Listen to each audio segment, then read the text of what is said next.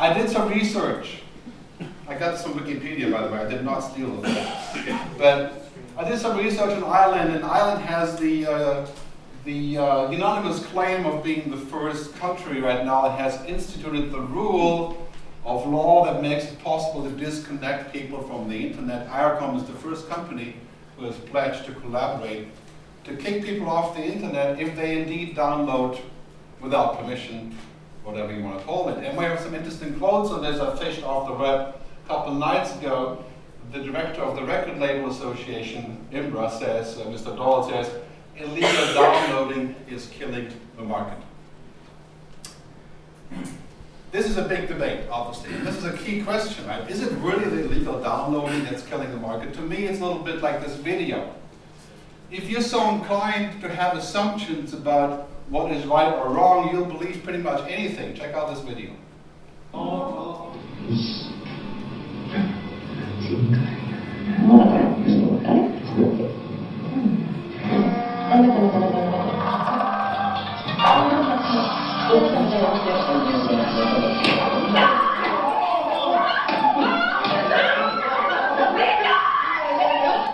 It's a bunch of Japanese people proving that with the cell phones you can make popcorn out of corn because they're so dangerous. So if you believe that mobile phones are dangerous, you think this video is real. Right? Because you believe that phones are so dangerous they could fry your brain so they can make popcorn. So when you watch this video, you're saying, well, clearly that's proof. Right? Very much like a discussion about downloading. Saying, okay, people are downloading, freeloading, not paying, so clearly we have to stop them doing it so we can make money. Same story, and I'll show you why. I think this is barking up the wrong tree.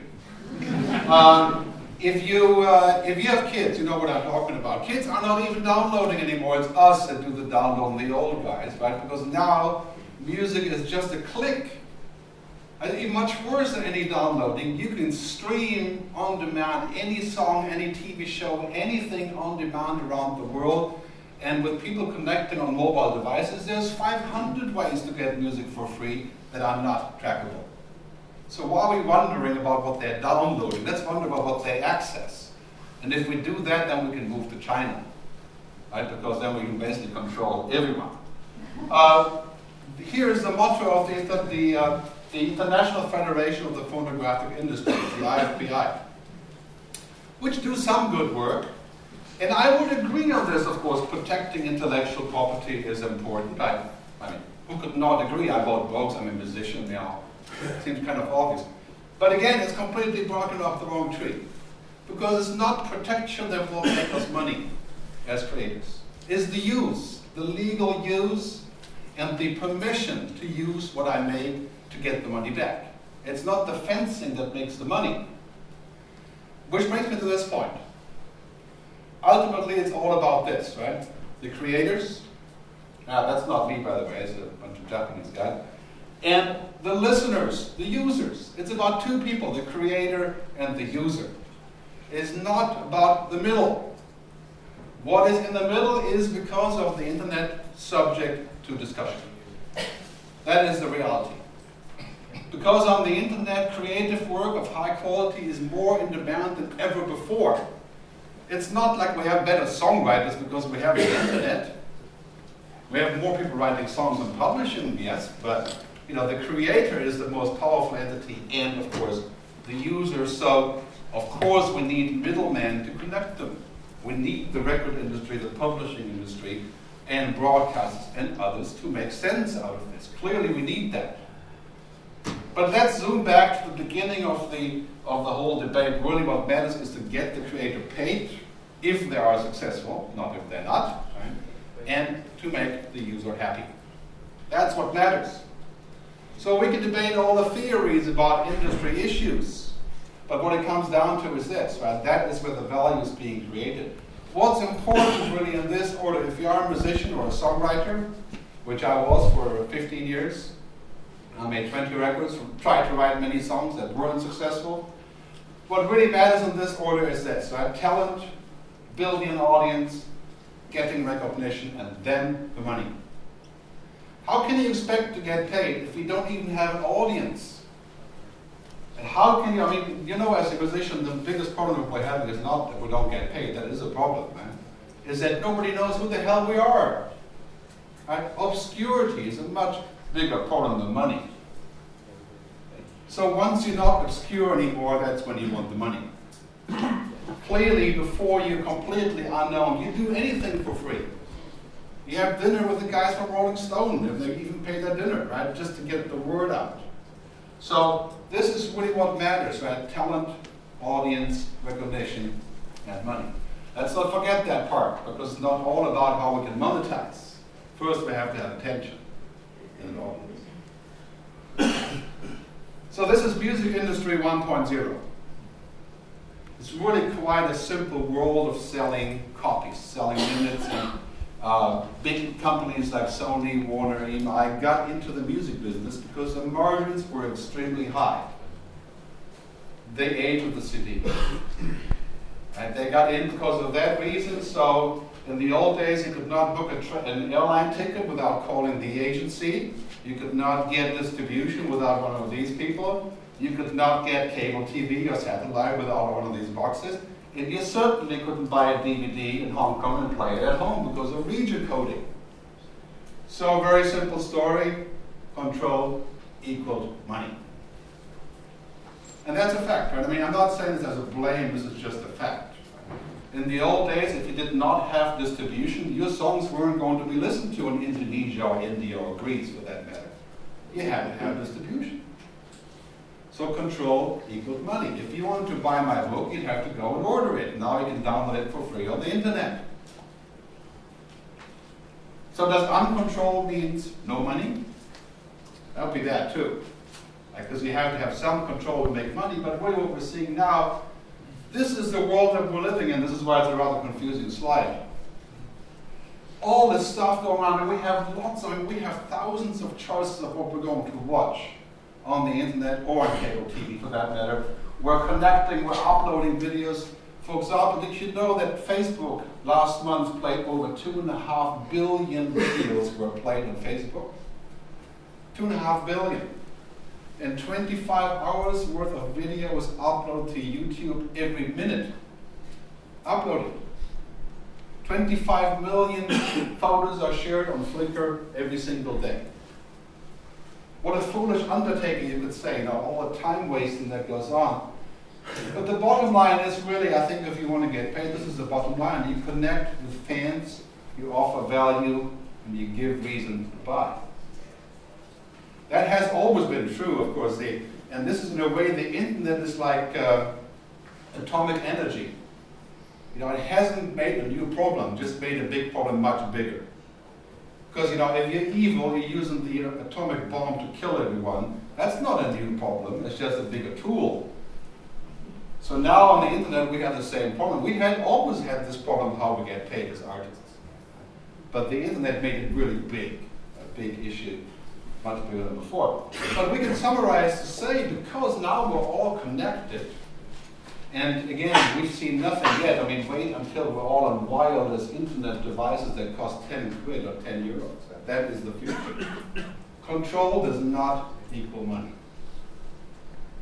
And that's a fact that we have to get used to. And that's a very, very difficult fact. I can tell you for that matter, everybody loves control. Everybody is worried about being open, because when you're open, you become vulnerable. You're exposed. You have privacy problems. You have issues of who's allowed to do what. You have confusion. When you have control, you seemingly seem to be in charge of everything. But I tell you what, if we want control, we can't be in the business of music. Because music is all about sharing, it's about community, it's about emotions, it's not about counting stuff and selling units. And that was a short period in the music industry. This paradigm of the past is no longer going to work. Clearly, we can try all we want. And again, as I said earlier, obviously it's being tried right here in Ireland, right, to strong arm and muscle people into certain behaviors. This is the result of the music industry policy the last 10 years. US record sales and download sales declined by almost 65%. The music industry globally has gone from 40 billion to 16.5. Congratulations to a winning strategy. And if this is the way forward for recorded music, I don't know where we're going to end up. -5, we have to pay money to make music. So clearly that's not quite working. Now we have to ask this question, as painful as it may be, does protection really make money? And my hunch is it doesn't.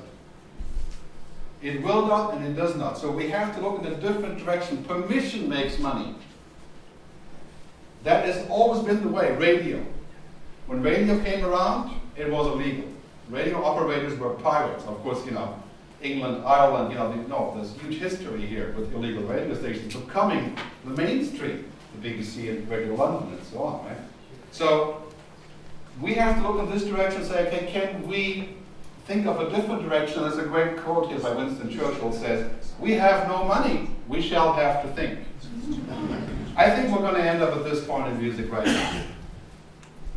We have to stop talking about theories and ideas that in principle are not bad ideas. And they were great ideas 20 years or 50 years ago. And there are, of course, the law. These ideas are the law. Control is the law.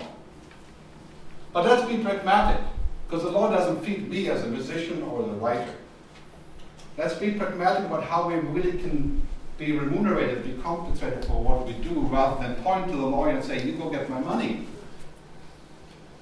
Rather than point to Google and say, Google should pay, and then Google says, no, it's the ISPs that should pay, and the ISPs say, no, it's the taxpayers should pay. And that is not an issue that's going to get us anywhere. So bottom line is, we have to realize the music is already in the cloud. You heard about cloud computing, right? Basically the idea that all of our assets, media, contacts, money, books, are moving into the network, and all we do is just tap it through the mobile devices that we use. You may think this is sort of geekdom territory, or California New Age hippieism, but it's not. The reality is all of us, our grandmothers, are going to connect to the internet in 2 years using a cheap device where they just go like this. When I'm talking about the iPad already does that, but it's not cheap. It certainly is not open. But do you really think that African people who go to school in 5 years from now are going to print textbooks and ship them all over Africa? They have a $10 device that gets them onto the network and they can learn anything they want, watch any video, read any book. That's the future that we're going into. There's more than 300 ways to share music now. I can't tell you because it's not me. But there's 300 ways to share, and I literally mean share. Instant Messenger, right? If you have kids, you know what I'm talking about. Everything gets attached to Instant Messenger. Billions of music files are shipped across the internet using Instant Messenger and Skype and what have you. There's so many ways you can't even start counting, right? So now the government says, let's make sure we don't use BitTorrent. And if you do, you get kicked off. That's so ridiculous that I can't even get anywhere close to the real reality of this. And how is it going to pay anyone if we kick people off the internet? The lawyers get paid. If you're a lawyer, then congratulations. You scored a victory. Every single club is going to be connected to this network. You can watch the show at the Blue Note or so on the internet. You can watch an opera already on the internet. So what will happen in this regard? Today, basically, this is our default situation. We have water, we have electricity, and we all pay for this at the utilities. The future will be this. Laptop per Child announced this week that they will debut a prototype XO3 computer 2 years ahead of schedule. The tablet, of which you're seeing a rendering here, will eventually cost $75 US, according to OLPC's founder and chairman, Nicholas Negroponte. $75 for this box? I think this box will be $10. Because made in Taiwan or whatever, and you'll access the web, it doesn't have anything in it except for accessing the web.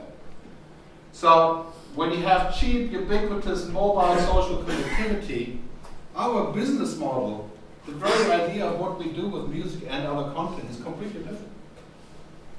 And I tell you what, this is great news for the creators. Because it creates an instant platform to be found, to be watched, to be followed, to be loved by your fans. and to convert them into paying. You cannot possibly have a big audience and not get paid. That would be very hard to do, in fact.